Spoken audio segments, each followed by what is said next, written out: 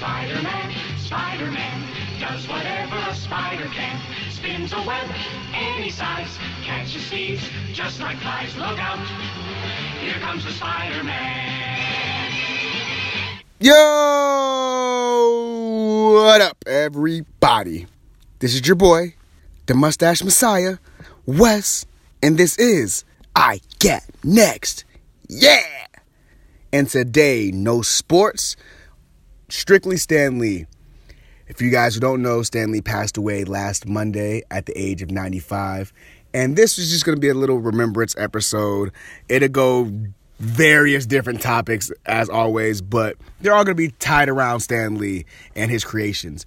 And I also have my man Chris Cox on today's episode, and he is not only the host of Multiple Podcast Disorders, but he's also a anime, superhero, comic book aficionado. He has a lot of knowledge, and he's gonna, kind of explain how Stan Lee switched the game up and how he changed the culture forever. So, without further ado, guys, let's get it! Yo, what's up? Back again. Got my man Chris Cox here. We got the host of Multiple Podcast Disorders. What's up, Chris? What's up, everybody, man? Thanks for having me on the show. I appreciate it. Yo, no doubt. Yeah. Hey, just in case everybody's listening or everybody is listening, you can find me here on Anchor.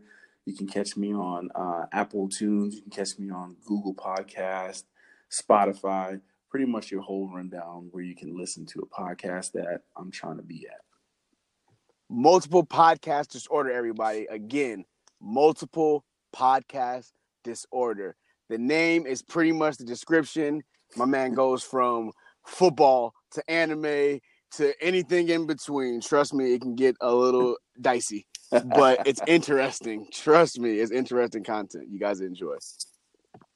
So the topic of today's discussion is none other than the man Stan Lee himself. R.I.P. to a legend. Yes, very much so. Very much so, to a Bronx legend. This guy was 95, lived a full life. It's like when I heard he died, I didn't really believe it, but I wasn't like hurt really. I was like, damn, that sucks. But I'm like, well, this guy was 95. You lived a good life. Like, yeah. I know about your characters, bro, and I'm only 27. So yeah, I mean, he's probably lived a good life over and over again. Yeah, for real. He's lived a couple good lives. Yeah, exactly. He's lived a couple good lives. And it would, and I agree with you too. It didn't hurt. It was more like, wow, like he's gone. Like, yeah, like, whoa, I can't believe it. I thought you were going to live forever. Yeah, it's a whole vacuum left. Like, oh, wow, where Stan Lee died? Damn. It wasn't even like, oh no, they took Stan from us. Yeah, it's a conspiracy. It wasn't like that. It was just like, man, Stan Lee died. That's crazy. Crazy. Yeah, that's crazy. That's like the best that I could sum up the emotion when I saw. I was like, that's crazy, man. He's gone. Mm-hmm. He's gone. Yeah, but it wasn't a sadness like, damn, he's gone. Well, you're gonna live on, buddy. We got you. Yeah, we got you. My generation, your generation, and then generations younger than us are still going to live on with all his characters and influence. So the legacy is in good hands. Yeah, it's definitely good hands. So to get the people to kind of get a feel for who you are, we're going to play a little game here. We're going to do something different on I Got Next. We're going to play a game of this or that. Okay. You ready, Chris? I'm in. I'm ready. Let's go. Okay, so first off, this or that. Living life as a bachelor or the married life? The married life. Married life. Yeah, I got to make sure I say that. I'm plugged the wife, my wonderful, loving wife of 12 years who listens to all my podcasts. So, hey, there we go. See, we got a smart man in the house. Okay, married life it is. So, we got basketball or football? I got to go football, man. Football. Woo-hoo. Okay, yeesh. My listeners might not like you too much anymore, Chris. And that's the interview. That's it. I know that's it. We're done. Cut it out. Okay, so since we got a football player here, we got AFC or NFC? I got to go AFC. AFC? AFC. AFC. Listen, even though I'm from New York, my favorite team, the only team that I root for is Pittsburgh Steelers. So I got to go AFC. Oh, okay. So you're a Steeler. I am. All right. Well, my uncle's a Steeler, so by proxy we're cool. All right, I got it. Cool. By proxy we're cool, so that's all right. I'm not mad at that. So okay, well, I'm not even gonna put Big Ben in the combo because I feel like I know the answer. So we'll go with the AFC theme here. Let's go, Tom Brady or Aaron Rodgers. I'm gonna go Tom Brady. Tom Brady. Ooh, man, you just won points to my brother. He's a Patriots fan. I had a whole.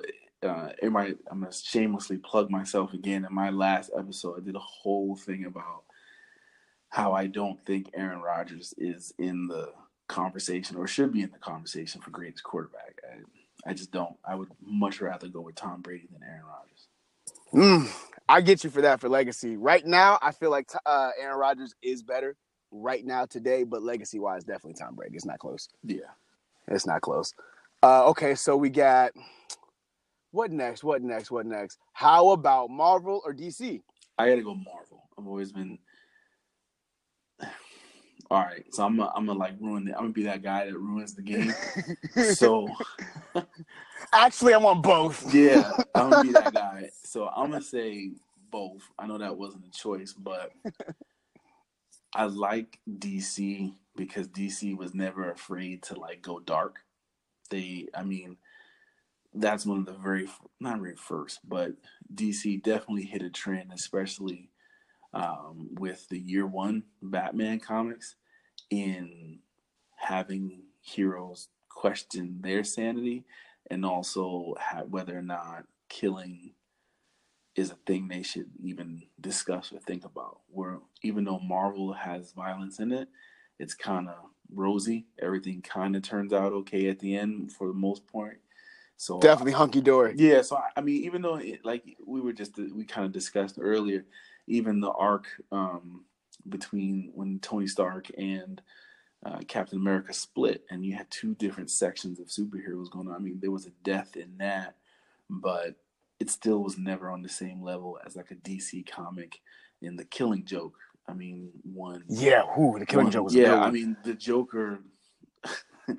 For you guys don't know, The Killing Joke is a DC animated movie that came out, I think, what was that, 2015, 16? Yeah, 2015, based from the graphic novel. And you have in it and the Joker killing a trainload of children, as well as sexually assaulting Batgirl after being shot in the spine. So that's that. Yeah, that's a DC comic dark. Whereas, in Marvel, someone gets killed and they just go back in time and wipe it away. Yeah, they magic erase that shit right away. You're right. That's true. That I got to take them both, because if you want something, you want that R-rated feel, you want to go to DC. If you want that PG-13, maybe with one bad word, you go Marvel. And usually that one bad word is Deadpool. That's definitely Deadpool. And it's like 5 bad words. Yeah, Deadpool is their bad word, and everything else is PG-13. Yeah, definitely. Marvel is more watch it with your kids, watch it with your little brother, sister. Yeah. DC is like, watch it with your homeboys. Like, yeah, like damn, let's get dark. He did Batgirl dirty. He did her super dirty. Had her in the hospital bed begging. Yeah, that was a good one. Okay, I'll allow it. I'll say both was a good answer. All right. So if you guys can't tell by now, my man's accent is definitely shining through. We got a New Yorker in the house. Yes, we do. We got a New York in the house. I hit most of the boroughs. I was born in Harlem, right off Pleasant Avenue, 2281. And then I moved to the Bronx when I was about, we're going to say about 6, 7. And then I went to high school. And since we're talking about Stanley, actually, I went to and graduated from DeWitt Clinton High School, which is the same high school that the late, great Stan Lee went to and graduated from. Yeah. So I have some sort of more than just a love of superhero and comics. I was actually able to go to school at the same high school, and you get to hear a lot of those stories, especially when they talk about famous people who have graduated from the school. So expand on that. Like, is that a real big thing there? Like, when you were in middle school about to go to high school, like, did you like, oh yeah, man, I can't wait. Like, Was there just a thing about going to that high school, or because when my high school there wasn't anybody like famous like that graduated, so there wasn't no thing. The best thing was like there was a basketball star by the name of Chris Allen who was still there by the time I was gonna get there, but that was the biggest thing, you know. Was there some sort of mystique about going to that high school? No, like not really, not from like a middle schooler, not from the outside. Like I didn't know about any of that history. Like I had no idea that like Tiny Archibald, he graduated from Miami. If you're a basketball historian and a fan, he graduated from uh, DeWitt Clinton High School and went on to play in the NBA. And so I didn't know any about that. Like Ralph Lauren, Polo, if anybody's wearing any polo shirts or has the cologne, along with uh, my brain is going because it's really late. But I really didn't know about any of that mystique as a middle schooler. I didn't know about that until I got into high school. And I actually went there because I just wanted to play football, and they had I just thought they had like the toughest football team. Like it was hard to make that team, so I wanted to go there.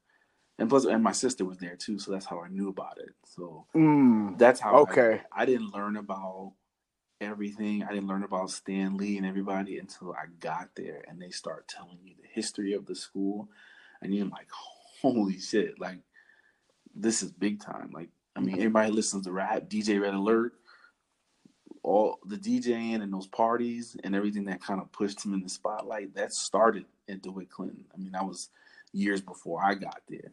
But there's a lot of famous people that walked those hallways before and after I got there. And that energy got to rub off. That's got to do something to the students walking after them. It is pretty cool because you get opportunities to be creative. You had a lot of opportunities to be creative, whether it was, every school has a school newspaper. You can be in a school newspaper. We had creative writing classes, things like that. And just in terms of being in the Bronx in the mid-'90s, everybody was trying to create something, whether it was fashion, whether everybody wanted to be a rap star, whether you were trying to be a sports athlete, you were always creating something. So it was a good mix of back and forth with everybody that was at the school. Yeah, from what I know, I was a child in the 90s. I was born 91. So from what I do know, I know that was like a little mini renaissance up there in New York, especially like Harlem in the 90s. There was a lot of pro-black stuff going on again at that time. So I could tell probably all the juices was flowing. And like you said, everybody was creating. So I know having that talent that walked through the hall before y'all, and like you said, you guys doing creative writing classes and stuff, you got everybody probably like, yo, if he could do this, he went here, I could probably make the next Spider-Man or and Captain Marvel or something. And what's crazy about it is like even just, the whole and just being in New York City is just creative in itself. Because you could go downtown, you can go to Manhattan and literally see like a movie star. You can see somebody from a movie and like just eating lunch because everybody lived in Manhattan. Like you could go see a comedian and then realize he's famous in the next 2 years that you see him on TV, but you saw him at a little small club at the. And that's crazy. I used to go. There was a little comedy club I used to go to on. What was it? It was like 65th. It was downtown, like 65th Street, and I used to go in 67th, and it was a little downtown comedy club, and I used to go there all the time. Because I always looked big, so I used to get in places without being 21. And I had a mustache and goatee and all that, so I was good. So I was going to comedy clubs when I was like 17. And like I remember seeing like Patrice O'Neal, Dave Chappelle, like all of you just doing comedy legends. Yeah, just doing their comedy acts. Just in a regular, like a small little room type of comedy club. And next thing you know, you see them on Comedy Central. When I was in college, that's when the Chappelle Show came out. So it was just like, oh snap, that's Dave Chappelle. Even when I saw Half Baked, so that's Dave Chappelle. I saw him on the show. I saw this dude before. Yeah, so it's just like just New York in general is, even though it's such a huge expanse of real estate everywhere, it's really small because you can run into, whoever. I mean, I remember before Tyler Perry was popping, the Beacon Theater that's downtown, that's where all those Tyler Perry shows used to be at.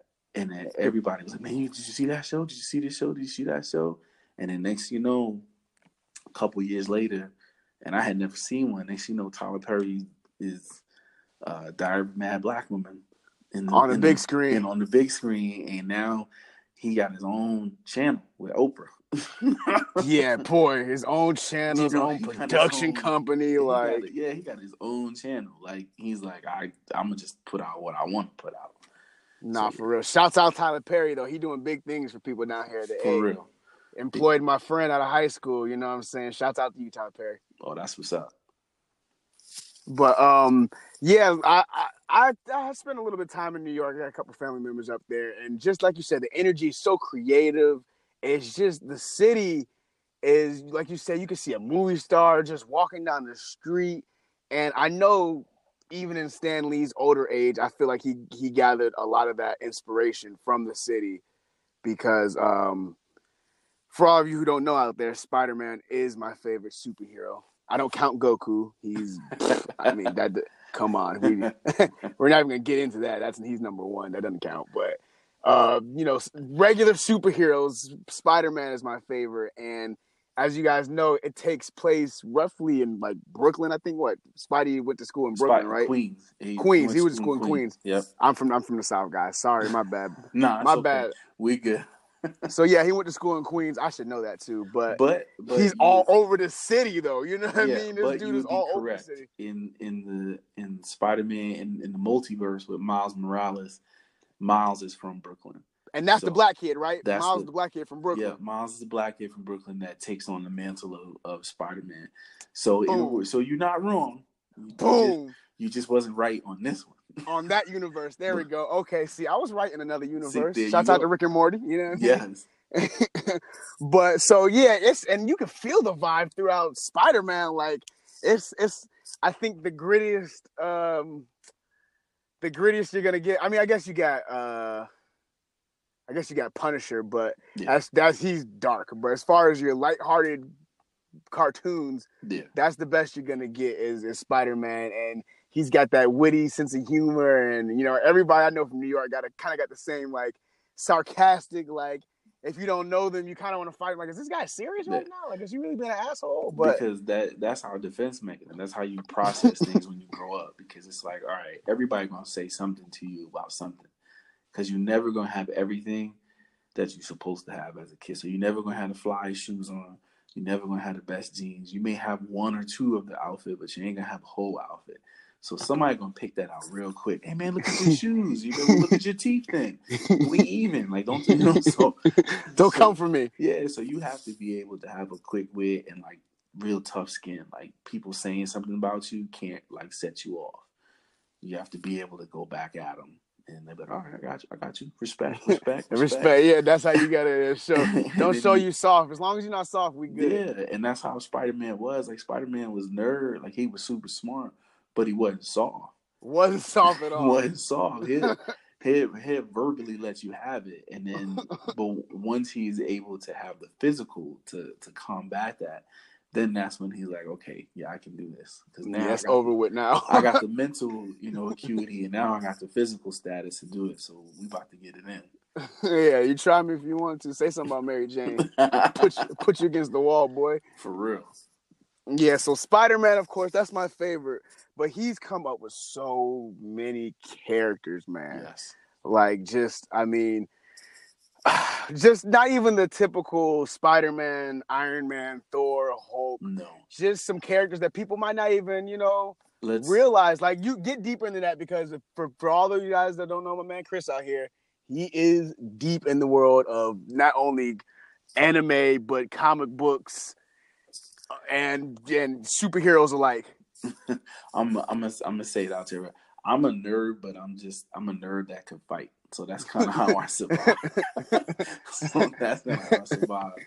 But see, little background. My man is a nerd from a different time period. Like, I'm from the '90s, and by the time I got to middle school, it was almost kind of cool to like alternative shit. Like, the term now is alternative black boys. You know what I'm saying? Yeah. That's what I was growing up.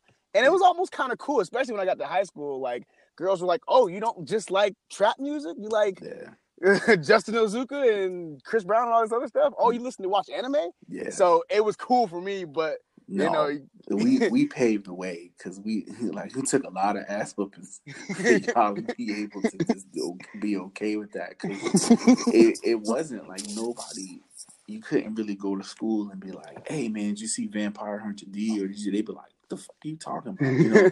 So, and girls was definitely not getting you no play if you told them you went home to watch a cartoon. They're like, "You went home to watch a cartoon, and it's not even in English."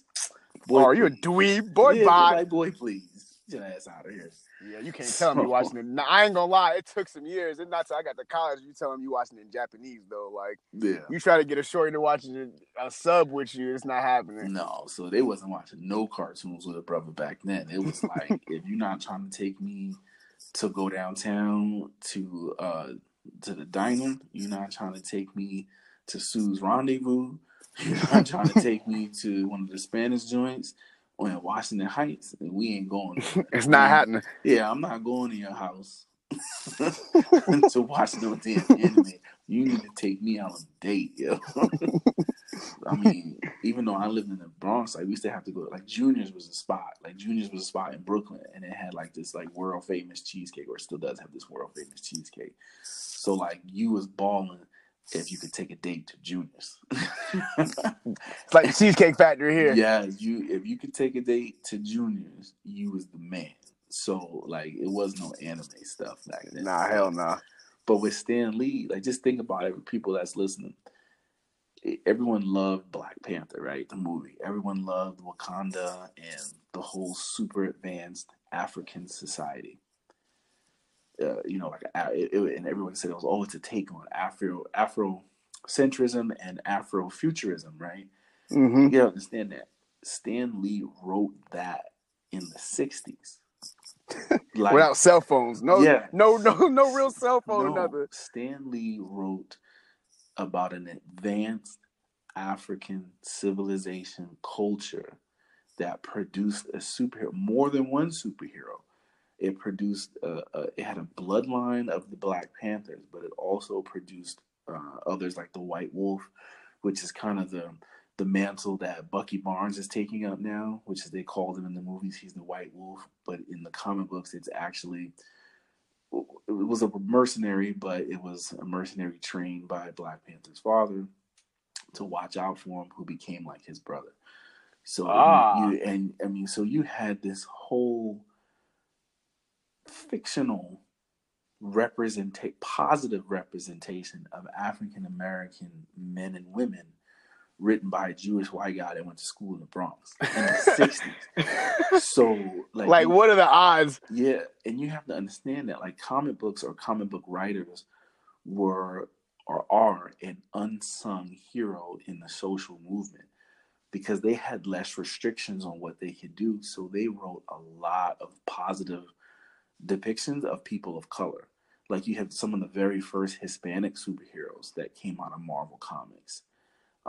Diana Torres, which is White Tiger, which she is a kind of superhero that kind of roams around with Luke Cage and Daredevil and Jessica Jones, one of the very first Hispanic superheroes. Coming out of Marvel Studios. Yeah, man. a positive representation of an Asian American man in Iron Fist.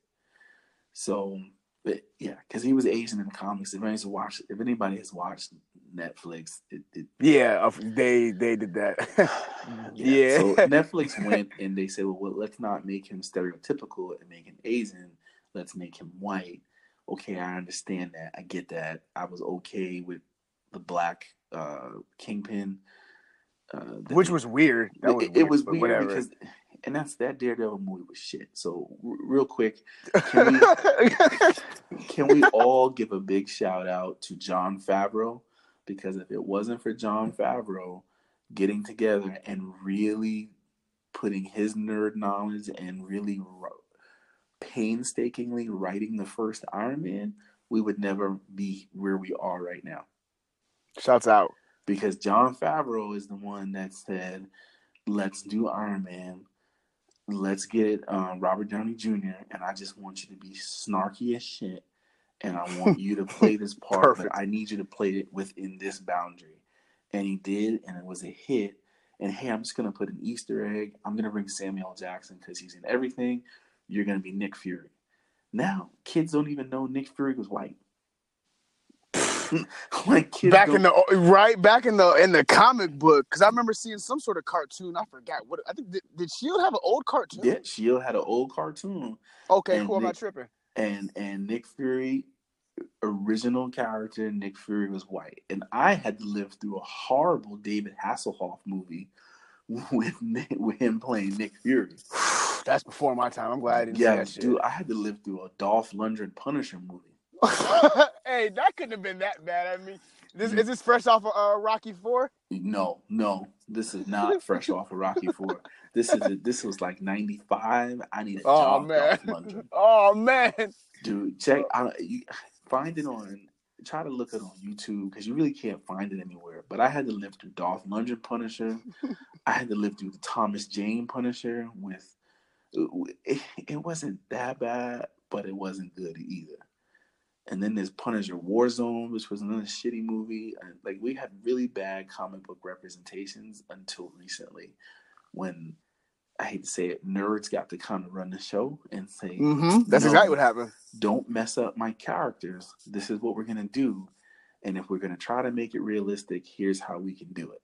And that's why you kind of see the popularity of them now. Because if you go back 10, 15 years, the movies that they spit out that were trying to capitalize on superheroes were all horrible, except Blade. Blade was a good one. But no one knew Blade was a comic book. Like, unless you were, like, indoctrinated into comic books, you didn't understand that Blade was a Marvel character. And somebody older told me that, too. They were saying it, like, the way they were talking about it, they were like, yeah, when I was reading Blade, I'm like, what are you talking about, reading Blade? Like, no, it was a comic. I'm like, no, bro, Wesley Snipes was in this. It's not a damn comic. What are you talking about? It's Wesley. I saw him. We have the same name. What are you talking about? Yeah, but Wesley was the one that's like, yo, I want to play this character. And he put effort into it. And it was almost, when Blade came out, it was almost like an independent movie. Like, it came out and it had New Line Cinema backing. Yeah, because it didn't have any Marvel No, it had no Marvel logo. It was New Line Cinema, and it wasn't everywhere. It was like, oh, hey, Blade, new movie with Wesley Snipes. Mm-hmm. That was it. They had nothing saying it was anything related to a comic book. They just portrayed it as an action movie. Here's this black vampire. And what? Yeah, he's fighting with a katana sword. And then Blade did well, but because no one knew it was a comic book, it didn't catapult Marvel into the stardom that it is right now. Okay. Yeah, see, and I know a little bit from my generation, but I know most people had no idea that was a comic book at all. Yeah, and Spider-Man, because they're talking about Spider-Man, right? And everybody's going to say, well, Spider-Man with Tobey Maguire did really good.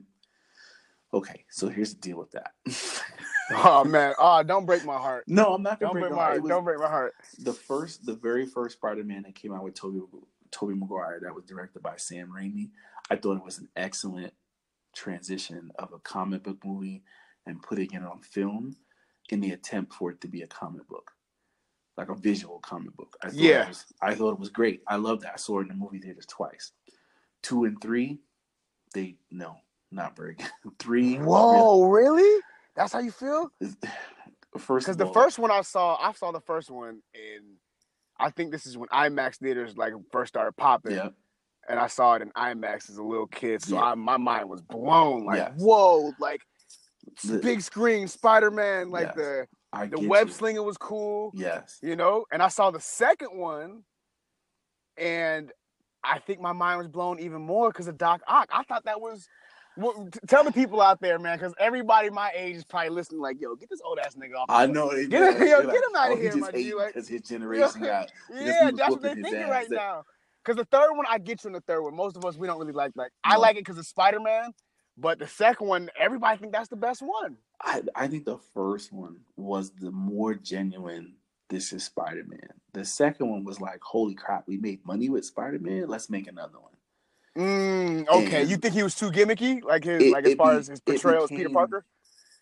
the way they portrayed the city around him became gimmicky. Again, the first movie was great because they translated a comic book onto screen. It became a visual comic book, similar to kind of what they did with Frank Miller's with the Frank Miller comic books, when Robert Rodriguez was able to put it on screen, and I mean it looked awesome. But it's the same thing with Spider-Man. They translated it to screen.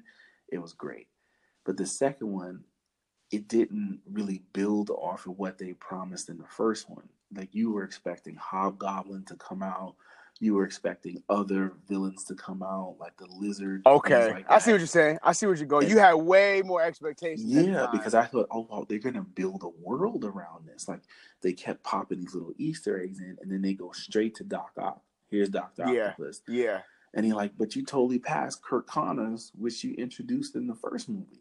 Yeah, you didn't even go into the Lizard. No, and then you kind of half played with the Hobgoblin theme, and you didn't bring that out until 3, and by that time everyone was tired of it.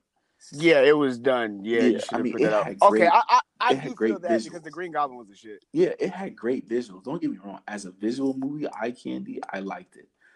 I didn't like it on the story based of it. Based on the story, I didn't like it.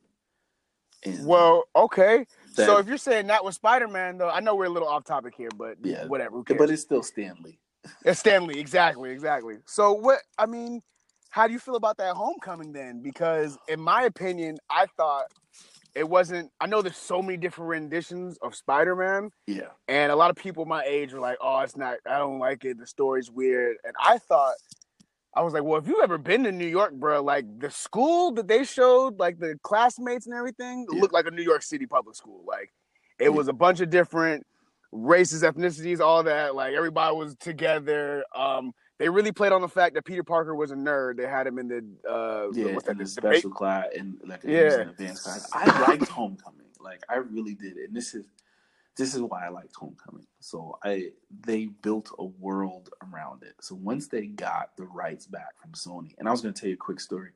The reason why Sony came out with Spider-Man, they had the ability. They went into Marvel, and basically the heads of Sony told the dude that was going in to deal with Marvel. He said, "Listen, I don't give a shit about anything else. You go get Spider-Man and you get out." Oh, wow. That's exactly what happened. That because they felt everything else Marvel had was worthless, and they said, all we can do, or we're going to do a Spider-Man movie because nobody else wants to see the other bullshit of people in space fighting and all this other stuff. We're going to get Spider-Man. And that's why all these movies were in like development hell, because Sony just did Spider-Man, and then all the rights were all messed up in between all these different companies. So that's why it was just only the Spider-Man movies that came out, and then they reverted. Then they tried to reboot it, and now they Disney with the Garfield guy, and now Marvel or Disney purchased Sony, and that's part of Marvel, and so now that's why we got Homecoming. Yep, I enjoyed Homecoming because they brought Peter Parker back to his roots of actually being a kid. Thank you. Spider-Man was 15, 16 years old when he was 17 years old. He didn't go to college until, don't quote me, but I mean, he was at least in the 100s, 200s of the issues before he's in college. He's a high school kid fighting crime. Exactly. And that was my biggest thing, because they started him as a freshman. Yes. And so I enjoyed him being in high school. I kind of enjoyed skipping past the point where he got his powers, because everyone knew that already. Yeah, so, we don't need to see Uncle Ben die. No, we don't need to see that. We don't need to see him figuring his powers out, because everybody knows how Spider-Man's powers work. Plus, again, they went back painstakingly to the comics. Spider-Man's webs weren't produced by his body. It's because he was basically a prodigy, a genius. He made the web capsules to shoot out.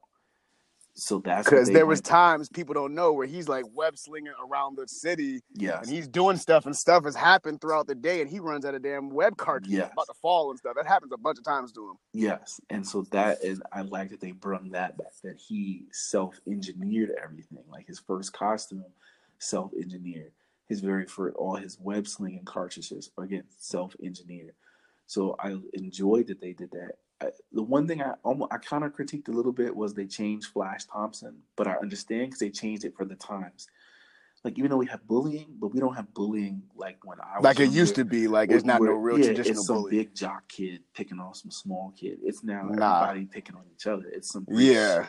it's some rich, snooty, snarky kid who's like cyberbullying somebody else. And so they changed Flash Thompson from a jock bully that ends up being an astronaut.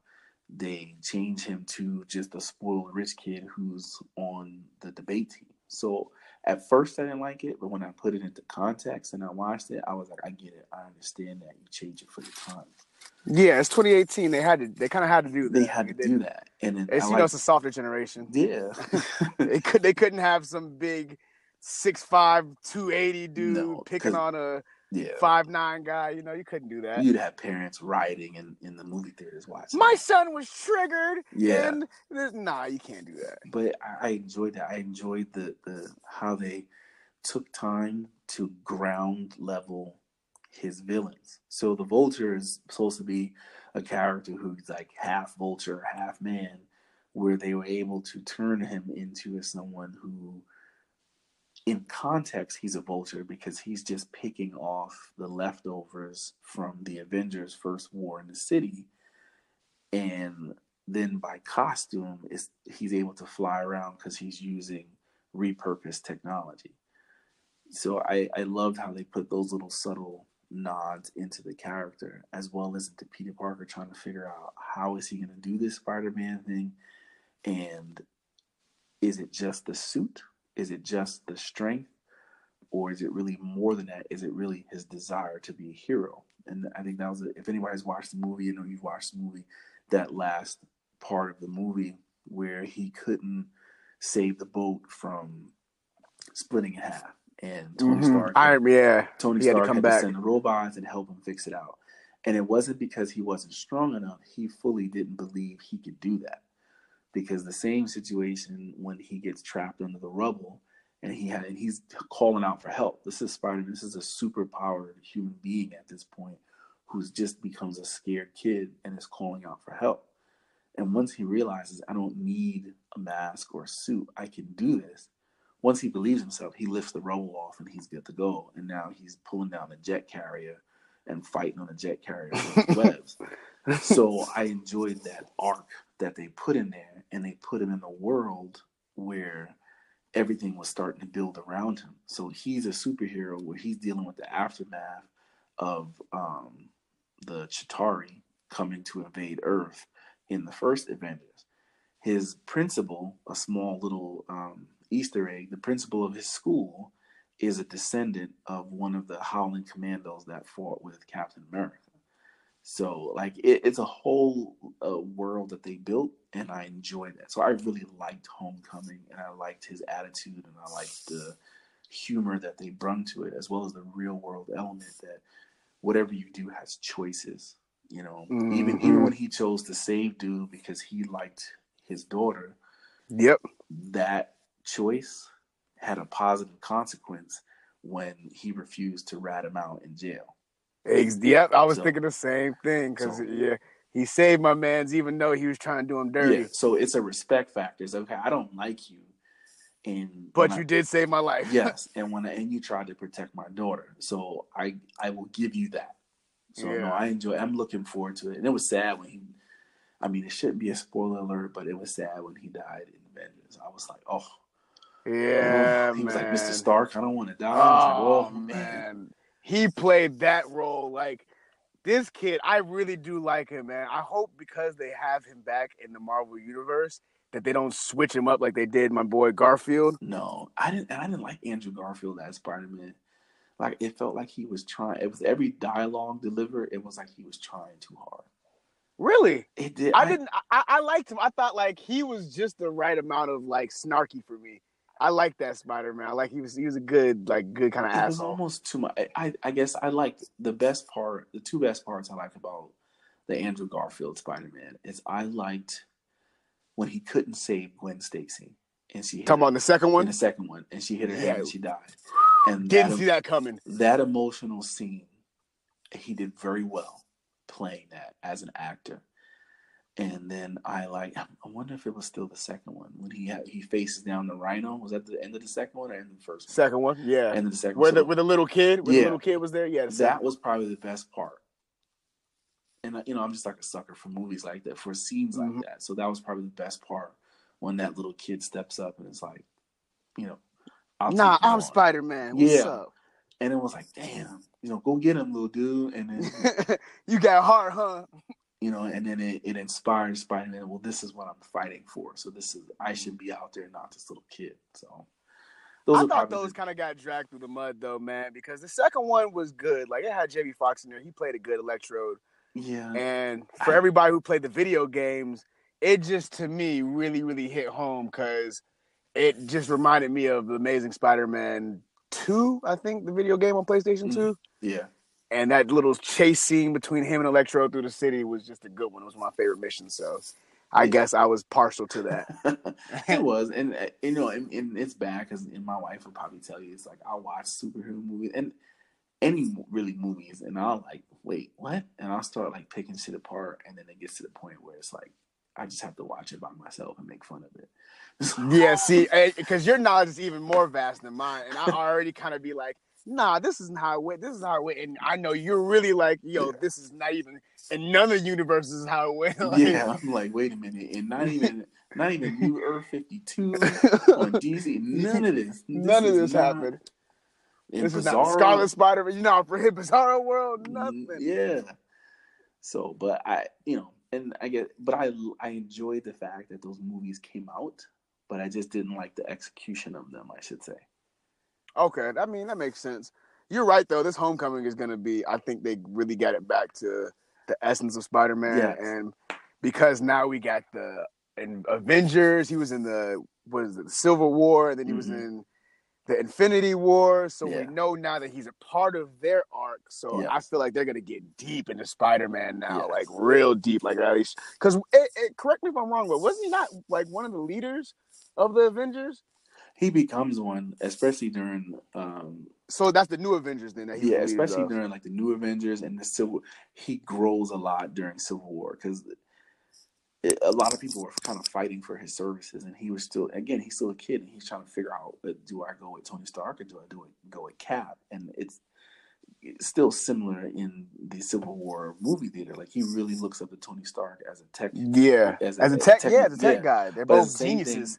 He's like, wow, here was a skinny kid from Brooklyn, and I'm from Queens, and he's, a superpowered human, and I'm superpowered human, and it was almost kind of an accident. So he sees almost like a dad and an uncle in him, and so that stress and strain on him develops him as a leader character later on. I mean, there's an arc when he fights Kingpin, and he almost kills Kingpin in prison and chooses not to. And he's like, he goes after him. He says, listen, every day that you wake up and every day that goes by, I want you to understand that you're here because I allow you to be here. And anytime I want to come here, and he said, and he's like, and I'm paraphrasing the convo. He's like, and no, Spider-Man didn't do this. And because he's fighting without his mask, and he's like, Peter Parker, I did this to you, and I will continue to do this. And he just went on and basically reduced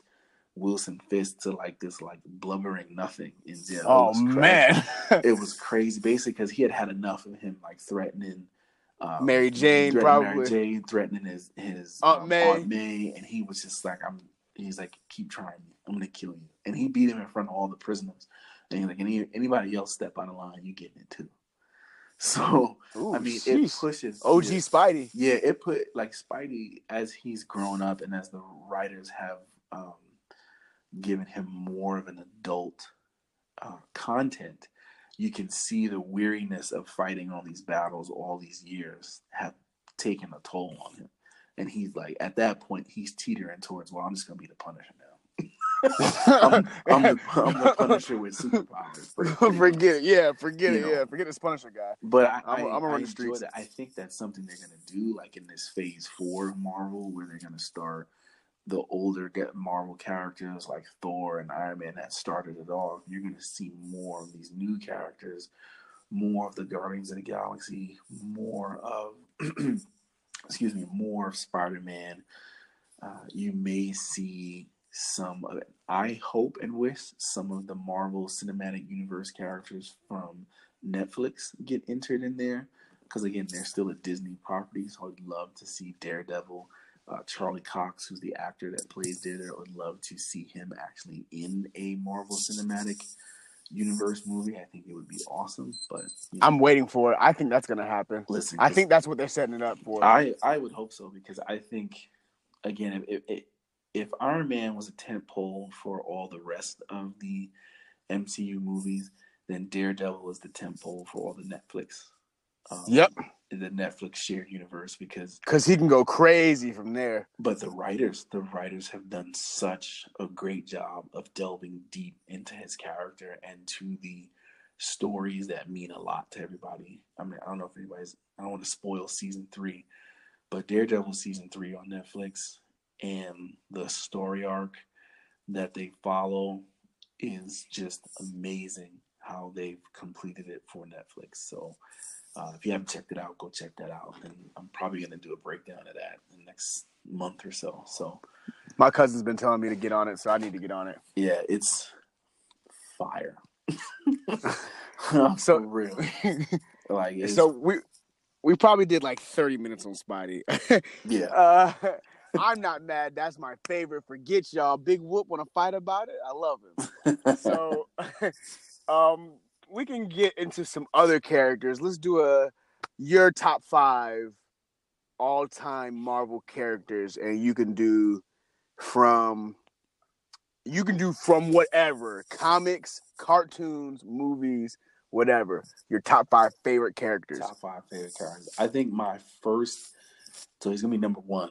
But my first ever, like, wow, that's my favorite, was Wolverine. Like, that hit home. That was my first ever favorite character. And again, like, I'm a story guy. Like, and I think I'm just like I'm a romantic on the low, because I like love stories and everything.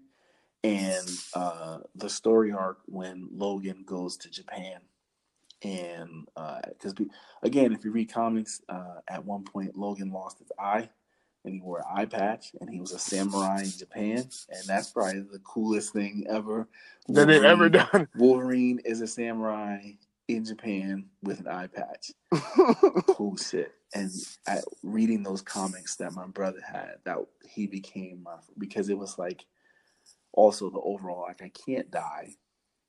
And yeah, you can heal yourself no matter what. But at the same time, I feel all this pain, and it, so like that juxtaposed between the two, that always made me a favorite character. I love it. And then 2 would be Gambit.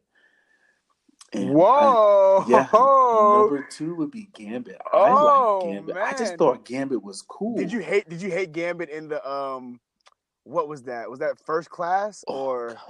No, that was X-Men Origins. And X-Men Origins. That's the last time that we will speak of that movie on this show. That was some bullshit. Like my man Cheeseburger Eddie, that's some baby back bullshit. Yo, I couldn't stand it, man. It was horrible the way he did the Blob. Anyway, I'm not gonna go down that road.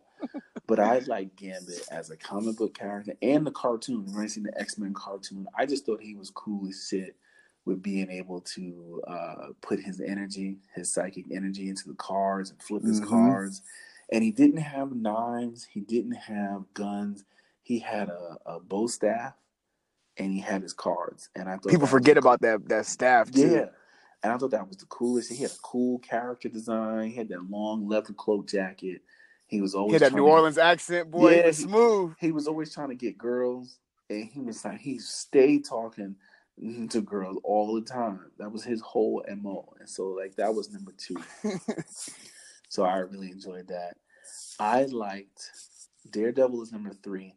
And everyone's gonna say, "Oh, you like Daredevil because Netflix?" No, my favorite comic book arc was when Daredevil fought the Submariner, and it was cool because there was 2 moments in it. It was one moment in the comic book where Daredevil had to fake It was a girl in his office that she tripped over a desk, and out of reflex, he caught her, and then he had to make it look like he tripped by accident and just fell into her.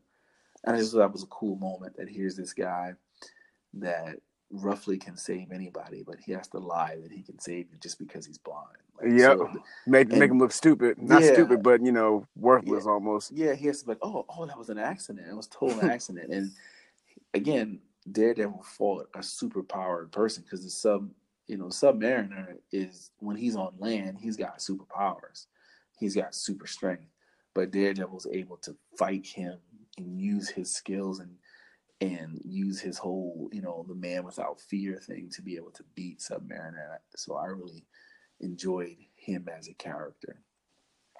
So let's see, top 5. Who else is in there? I'm going to throw Black Panther in there, and I'm going to say the current depiction of Black Panther, because... Okay, so the new Marvel movie. Yeah, I really didn't read too many Black Panther comic books. I'm going to be 100%. Like, I read them, but it wasn't... I'm like, yeah, it's just another thing. Like, it's just because he's black, I'm not gonna read these. Like. Yeah, and people gonna fake the funk on it now. Be like, oh man, I was up on Black Panther back in the day. No, you wasn't. You was a lying dude. If you telling me you was on Black Panther back then, not everybody was on Black Panther, because it wasn't fantastical. Like, we weren't as... Like, now, as African Americans, as people call, like, man, look at how they represented us. We look awesome out here. Mm-hmm. But back then, that's not how we was looking at it. We was like, man, I don't want to see no brother from Africa fighting nobody, man. I want to see somebody in space. I want to see somebody that can, like, turn his whole body into a solar flare. Like, yeah, they still got spears and shit. I want to see that. So it was hard to relate to that. But now, as an adult, to relate to the current incarnation of Black Panther, I will say he is definitely in my top 5 of superheroes. Like, I truly enjoyed him as a character, and as someone that was written in the comic books, and someone who's also written in as a movie character. So I truly enjoyed that. And for you guys that don't know, that's Storm's husband. So that's just, that's a big plus. Yes, and then, so people don't understand that either, that there's a correlation between the two. So they're gonna add that. I think that's a little tidbit. They'll add that to the mix. I think they will. They probably will. They'll probably add, in some point. They'll be like, oh yeah, we can do that. We can add that in there. And then let's see. And in number 5. If I'm going to add a number 5 into there, who am I going to do? I am going to say, I'm going to go with the Johnny Blaze incarnation of the Ghost Rider. What? And I have to say Johnny Blaze, because that was my first anti-hero. Like, Johnny Blaze wasn't your normal hero. I'm here to save the day. Look at me. Like, he was a flaming skull, dude. With a biker jacket and chains, and he wrapped his chains around. Like, it's a whole different psychological look at a superhero. And that was kind of my first look as an anti-hero. Because some people can say, oh, Logan or Wolverine is the anti-hero, but he's always going to do the right thing. He was a good guy. Yeah, he's never just going to just leave you. He's always a good guy. And then I really didn't get too much into Punisher until, like, I was a little older, like high school. But when I was, like, middle school, grade school, and just being fascinated by Ghost Rider and the Johnny Blaze version, and not that bullshit Nicolas Cage. Man. I'm like, yo, you gotta remember my age, dog. All I remember is Nicolas Cage, man. See, what is this, man? See, Nicolas Cage will mess y'all up. He'll have you thinking that's really what that was for. And let's not forget. So, as Black people, let's not forget Idris Elba was in Ghost Rider Part 2. So he doesn't get it. Yeah, he was. Oh, he does not get a pass for that bullshit either. No, he don't. He got to be a part of that too. Listen, if I ever saw Idris Elba, I'm like, I would check him on that shit. I mean, what the fuck are you doing in Ghost Rider 2, dude? Like, all this other stuff, you in Ghost Rider 2? Yo, come on, B. You didn't need money that bad. You Yeah, should I'd have turn that checked one him on down. that. I mean, he'd have probably been in my face, but I would have checked him on that one. You got to let him know. Yeah, come on, man. You was not for the culture that day. You was for the paycheck on that. No, dead ass. That was one of his most forgettable roles. Yes. Jeez. But that would be my honest as a kid top 5. Because you can go, what's your top 5 now? But as a kid reading comic books and watching the cartoons and things like that, that would be my top 5 as a kid. See, that's a very well-rounded top 5. I see you like a lot of X-Men.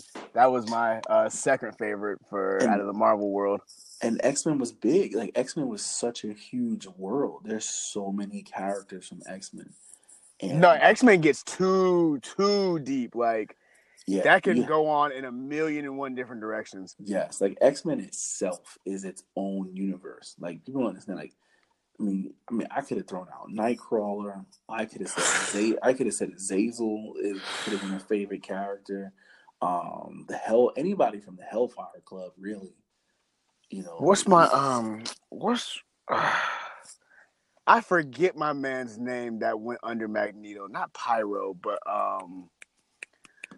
he had some spikes or something. I forgot. He was the newer guy. He had some spikes. I used to like him. There's just so many different X-Men, dog, that I lose track of them all.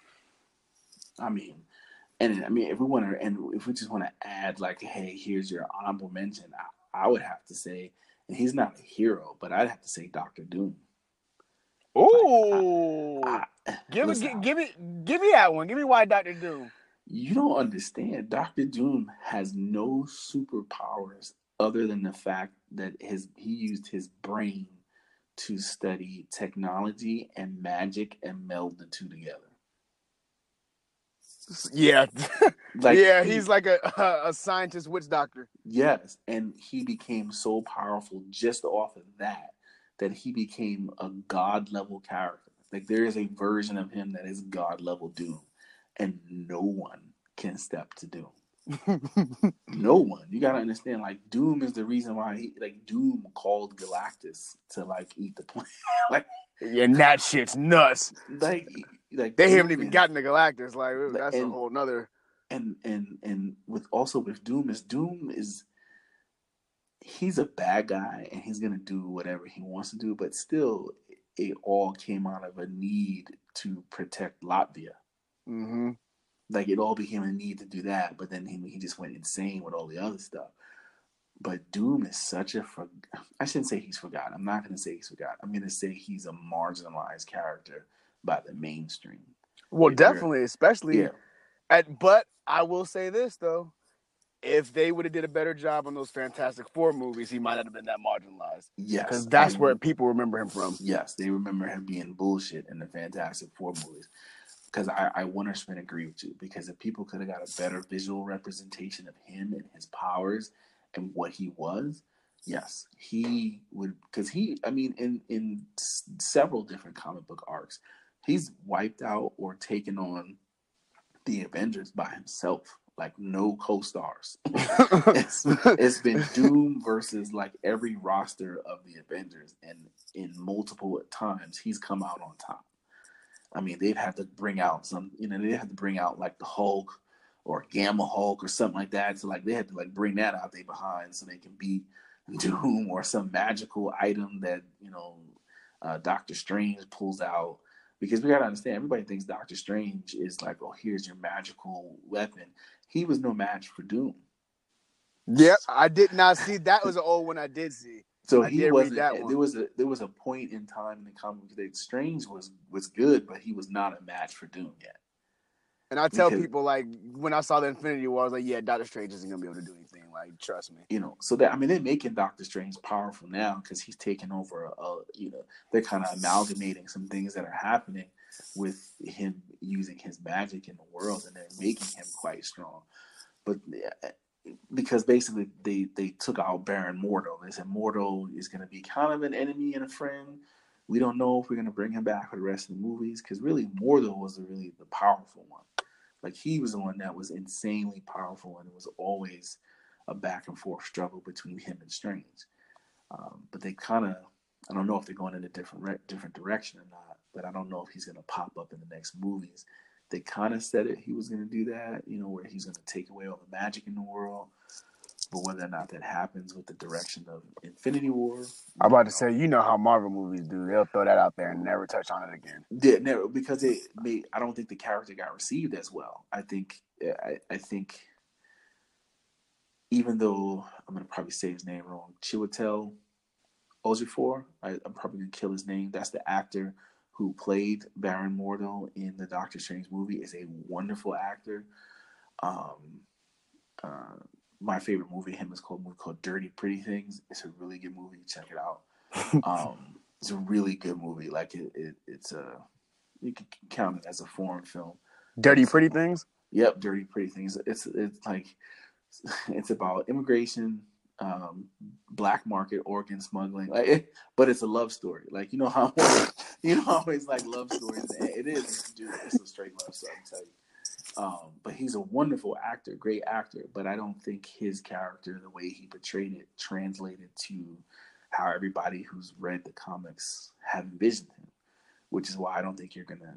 I don't think we're gonna see him again. I don't think we're gonna see Baron Mordo. I think that's just kind of a dead storyline. Especially with Infinity War, they're probably gonna have to reboot certain things with going in time or quantum realm, and kind of turning back the time using the Eye of Agamotto. Mm-hmm. So they probably won't even touch on him at all. I doubt it. Most people aren't even checking for him anyway. Yeah. So. Okay. Well, let's get into a couple more things before we get out of here. I want to hear your top 5. We got the top 5 characters. So let's go. Everybody knows Marvel has done this big reboot, and they're trying to make the Marvel Universe the biggest thing since sliced bread. So I'll go. Since Iron Man 1 came out, what are your favorite top 5 Marvel movies? Top 5 Marvel movies. Mm-hmm. Of course, we're not counting any X-Men movies just because those are Fox. Those are Fox. Yeah, those are Fox. Yeah, so we can't count X-Men. I'm going to say number 1 is Iron Man 1. Iron Man 1? To me, because Iron Man 1 set it off. And I was like, boom, I love this. 2 would have to be Thor Ragnarok. That's the last one. That was the third one, right? The third one. I thought Thor Ragnarok was excellent. Black Panther. That was epic. Yes, Black Panther comes in at 3. The very first Guardians of the Galaxy would come in at 4. The second one was weak, man. That shit was weak. I agree. It was weak. But I agree that if that was the first film, it would be just as good as the first film. But because it came second, everyone's expectations were so high, and you can't match it. You can kind of only level out or go down, and I think they leveled out. And on their level out, it's like, oh, it wasn't as the first one. I think if they would have just not, because the first one, I think was naturally just funny, but I think like the people who wrote it, they didn't write those lines to be funny like that. They were delivered funny. Yeah, because you just got the right actors. But I think in the second one, you're writing comedic lines. Yeah, you're writing actual funny lines, and you didn't need to do that. Just write some good dialogue and have these guys do what they do. No, I agree. I agree on that, but I do think it had more emotional heart than the first one. Oh, no doubt, because the connection with him and his dad. And people kill me. They're like, oh, but when he envisioned his mother dying and he grabbed the stone, yeah, I get that. But I think the emotional fight between Gamora and her sister Nebula, I think Quill, his want for a dad and a family, but realizing he did have a family, Rocket finally coming to terms with he's been experimenting on a ton of times. I thought the emotional part of 2 was really good. Yeah, it did hit home with that. It did do the emotional thing, but and my number 5 is Blade, the very first Blade, because that is a Marvel movie. That is a Marvel comic movie. They didn't say it, but it's still Marvel comics. The very, very first Blade, because They touched on his superpowers. It was still, it was weird whether or not it was New York or LA. I think they were trying to I not couldn't be. tell. I like the second one made it It seem like LA because of the it clubs. it was more LA. If you look at all it was LA. It was shot in LA, but I think they were trying to, for money reasons, not film in New York and not really say where it is. Mm-hmm. But I enjoyed that because they were true for the most. Like they were like 80% true to Blade the comic book, and I truly enjoyed that. Again, you bring a black superhero to light. He wasn't an ex-drug addict. He wasn't. I mean, he was a black man. He didn't play basketball. He didn't play He wasn't like some great athlete that became a superhero. Which again, I mean, even though Black Lightning was good, it still follows the same trope. That Exactly. He was an Olympic level athlete and this and this and that, and then he became a scholar, which he's still a scholar, but at the same time, yeah, come on. They always portray him as an athlete first, in which I hate. We could do better. We could do better than athlete. But they were trying. They were trying to give people of color superheroes. And even though they were doing a good job by representing us positively, stereotypes were still being thrown in there. I'll take that stereotype in the thug, though. I'll take the athlete over the thug. That's cool. True. I would say because at least you're doing something. Yeah. Other than trying to kill somebody else. Yeah. But I will put Blade in there as my top 5 movies, and like I did before, as a almost made it as an honorable mention. And I know everybody's gonna hate me. I know they're gonna Don't say Incredible Hulk. Don't say Incredible Hulk. Don't say that. As an honorable mention. Oh my God! Incredible Hulk. Oh. And which one? Please tell me you're talking about the one where he makes the Hulk hands. I like the Eric Bana version. Okay, all right, okay. The one with the actor, I can't remember his name. The dude from American History X. Yeah, Edward Norton. Edward Norton. I didn't like his at all. I didn't like it at all. My God, you like the first? And let me tell you that you just showed your age again because none of my friends know that there was another. Everybody thinks that the Edward Norton one was the first one. No, everybody thinks that was the first one. Second one. That was the first one came out on VHS. I have that on VHS right now, yeah, I hated it. Listen, I took my date. I was in my junior college. I think I was in my first year of junior college, and I went to go see that in the movie theaters, and it was perfect. And I remember enjoying it and hating it at the same time. That's why it's an honorable mention because it's like a guilty pleasure because I enjoyed it. Again, kind of like I said with Spider-Man, they tried to make it as a visual representation of a comic book. Mm-hmm. And Ang Lee, which was the director of that movie, he did that. They had comic book paneling for the transitions into other scenes, and it looked like you were watching a comic book on film. Now the story was some schizophrenic bullshit. It made no sense. They just made this story up and said, "Okay, people aren't going to care because it's the Hulk," and everybody who's watched the Hulk comic was like, "What? What is going on?" It made no sense. Who's his dad? What? Yeah, like who's his dad? Like what? Why is his dad a large electro monster? Oh my God, man! It was bad on a story level, but on a guilty pleasure of the fact that they tried to make a Hulk movie. I enjoyed that. So that's like my guilty pleasure honorable mention that goes in my top 5. So you didn't kill me, but hey, El Terrible. That I'm gonna be honest about it. I can't lie. I'll definitely give you a props for throwing that out there. That took courage. You're a courageous man. I give it to you because everybody's gonna hear that. And I'm gonna put your links up here for your podcast, and they're gonna be like, yo, this is the dude that like the Hulk, man. Yeah, that's cool. We can talk about it all day long because. Listen, I understand. Like I said, for every part that I liked of that movie, there's probably 3 more parts that I hated. As long as you know it was terrible. It was. As long as you know that. It was. I will never defend it and say that was a good movie. I just said it was in my top 5. It was in my honorable mention. because I liked it. But that does not mean it's a good. But there's people that like bad teams. There's people that love the Cubs before they won the Super Bowl. I'm Okay. saying the Super Bowl before World they loved Series. World Series. I'm sorry, they loved the Cubs before they won the World Series, and the Cubs were dirt devil last. They were just bad teams, and people loved them. That's the same way I love that Hulk movie. It's just dirt devil bad.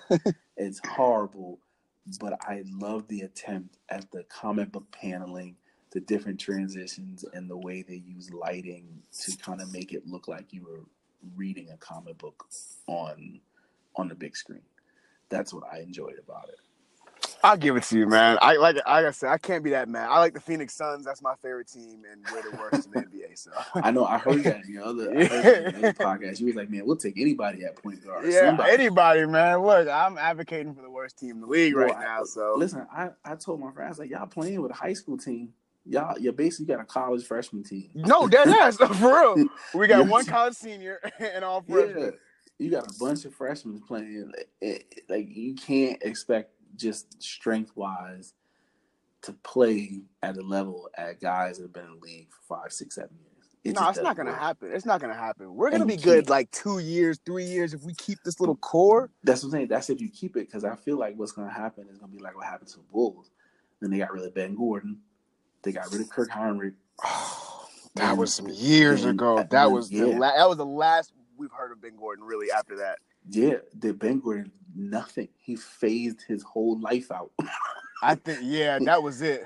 Nothing. And even though you had Derrick Rose, you had, oh God, what's my man's name? He's still playing. He playing for Taj Gibson? No, he's playing for the Lakers now, the center. He came out right out of high school. He was on that. Tyson? Team.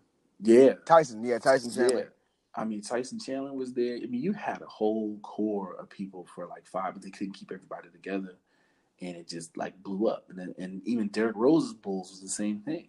Derrick Rose kept getting hurt. That injury, man. They would have been something if that injury didn't happen. Your boy Jimmy B, he started becoming a problem, but at the same time, I think he became a problem because the organization sucked. Well, now they were playing him at point guard. So first they had him in small forward, where he was really killing because he was a complete mismatch. Then they put him. Then he finally goes into his natural shooting guard. So now he's killing again because he's in the natural role. He's still a mismatch. Then Derrick Rose goes out, and they're like, "All right, you got to play point guard." So now as an individual on a basketball team, you've won games as a point guard, as a small forward, and as a shooting guard. You think you the hot shit, so you're not definitely nobody. Yeah, no, definitely. So they got his ass up out of there. It's like, we train you. You gotta go. You gotta go. Your head is too crazy. They seen that writing on the wall, though. They knew what it was. They see it coming. Well, they wouldn't be able to pay him anyway. With Derrick Rose's contract, they wouldn't be able to pay him. Yeah, no, that was. They. I guess it's a good decision, but hindsight is 2020. So, he's a great player, but like you said, they didn't have the money. You were just a problem on the squad. That's when, what was it? Him, Rondo, and Wade were together, and you just wasn't working out, man. So, and to kind of go back to topic, because like I said, we can, like, you and I can jump into like multiple things. Hey, look, multiple podcasts is sort of baby. Multiple podcasts. Come on, we in here. We went from talking about the Hulk movie to talking about basketball in like 2 seconds. Hey, whatever. Yeah, but to bring it back, like again, like you said, you like the Phoenix Suns. That's your guilty pleasure. That's your team. I like that Hulk. That's not bad, man. That's okay. That's okay. I'm not mad at that. All right, man. One last thing before we get out of here. It's a weird little question. But if you could have any for one movie, not a series of movies, not a series of comic books, one movie, you get to have a crossover between DC and Marvel. What 2 characters would you do? You get one from Marvel, one from DC. Ooh. Just because I would stir up shit between both of them. It could be villains, superheroes, I don't care. Oh, I'm having Deadpool and Deathstroke. My boy Slade, who's gonna win? Well, I think Wade will win because Wade regenerates. There you go. Wade, well, you can't necessarily kill Wade, so I think Wade wins on that level. Slade, hey, my boy Slade though, he's out here. But Slade is Number out one there. mercenary, number one. Slade will kill you quick. Number one, man. I like Deadpool. That's a good one. Yeah. And be like a random fact. People don't understand that Slade only has one eye, which is why he wears a dark half. Dog, like that's the craziest thing. When I seen him, old man without the mask on. He's an old man with a ponytail. He only has one eye, and he would tell people he can only see, and he would still beat the hell out of you, like with ease. The dog shit out of you, for real. Pulling out that strap so quick. That'd be a crazy movie. But I would, to start crap, if I wanted to do a movie, I would just put Wade Wilson and Slade Wilson on the aisle and just say, all right, Deadpool versus Deathstroke. Go. Go. Put them on two sides of an island.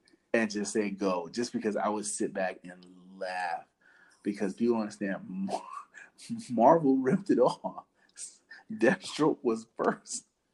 Right? Okay, I thought that was the case. Because I used to see Deadpool. I'm like, wait, hold on, man. This isn't the case. Deathstroke was the first one. And Marvel ripped it off. And basically, Deadpool is an entire character wink to the fans of comic books. Marvel ripped it off. Know they ripped it off. Purposely put it out there. And that's why they have Deadpool break the fourth wall and always talk to the audience and talk to the reader. Like kind of, I said, Deadpool is kind of like a in joke to the fans of comic books. Is there's a comic book arc where Deadpool kills all the Avengers, and he laughs about it because he's like, yeah, there'll be some magical amulet and you'll find it, and by the end of this comic book, all the Avengers will be back to life.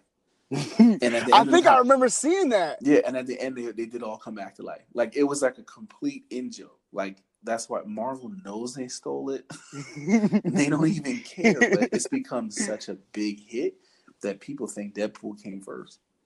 Yeah, because if you don't even, for people my age, if you're not totally into comic books and you've never played, what's it called, Marvel vs. Capcom, you wouldn't even know. Not one word. Or not Marvel vs. Capcom, like, what is it? What is that? What is the game called? Injustice. Injustice. Injustice? Yeah. Yeah, Injustice. People who don't play Injustice, you'd never know. Nope. You would never know. You would think that Deadpool came first. Yeah, that's funny. Speaking of Deadpool, first of all, you just came up with I've never even asked anybody that, but those were two characters I thought you were going to say something like Wolverine and Batman, or like Spider-Man versus something weird, or Magneto versus somebody. You know what I mean? Yeah. I didn't see those two coming, but just a little bit. I'm not a big fan of Deadpool. I like his satirical comedy or whatever, but I think the best thing that I've seen from Deadpool was this promotion they had for the Deadpool 2. Yeah. Did you see that? Where they just took a bunch of, I think they were 20th Century Fox movies and re-released them with Deadpool covers. Yes. So like Office Space had a Deadpool cover.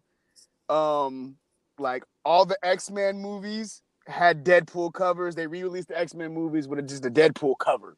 Yeah. Yeah, it was real. I thought that was like the coolest type of marketing strategy you could ever do. Yeah, you get to be you literally get to wink and nod at the fans and say, we know this is a show.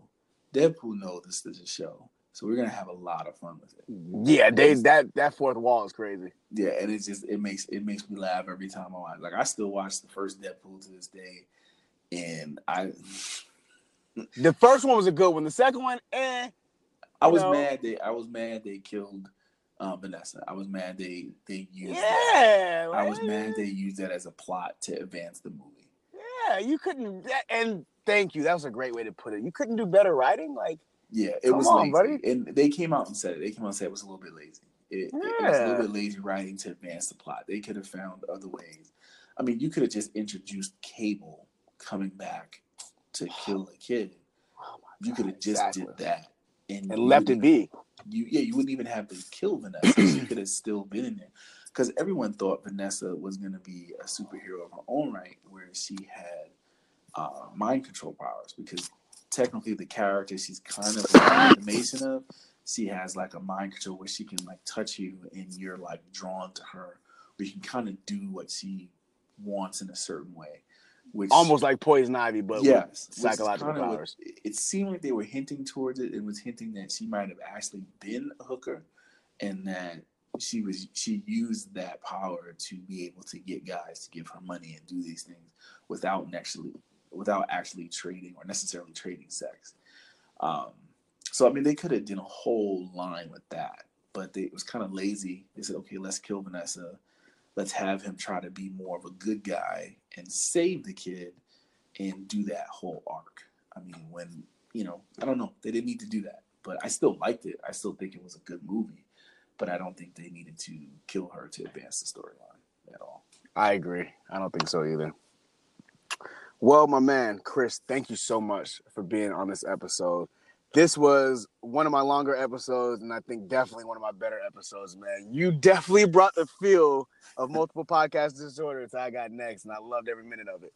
I appreciate you reaching out to me and let me be a guest on the show, Wes. I mean, I had a lot of fun. This is my first guest appearance on someone's podcast, so I had a lot of fun being able to bounce some ideas and talk about sports, talk about growing up in New York City, and talk about anime and comic books kind of all in the same podcast. So thank you for letting me and multiple podcasts be a part of your podcast, be a part of I Got Next. I appreciate it, bro.